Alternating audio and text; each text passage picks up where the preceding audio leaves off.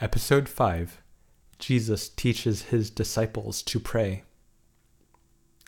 He was praying in a certain place, and when he finished, one of his disciples said to him, "Lord, teach us to pray, just as John also taught his disciples." He said to them, "Whenever you pray, say, 'Father, your name be honored as holy. Your kingdom come. Give us each day our daily bread, and forgive us our sins, for we ourselves also forgive everyone in debt to us. And do not bring us into temptation.'" He also said to them, "Suppose one of you has a friend and goes to him at midnight and says to him, 'Friend, lend me 3 loaves of bread because a friend of mine on a journey has come to me and I don't have anything to offer him.'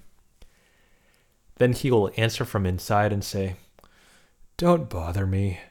The door is already locked and my children and I have gone to bed. I can't get up to give you anything.' I tell you, even though he won't get up and give him anything because he is his friend, yet because of his friend's shameless boldness, he will get up and give him as much as he needs. So I say to you, ask, and it will be given to you. Seek, and you will find.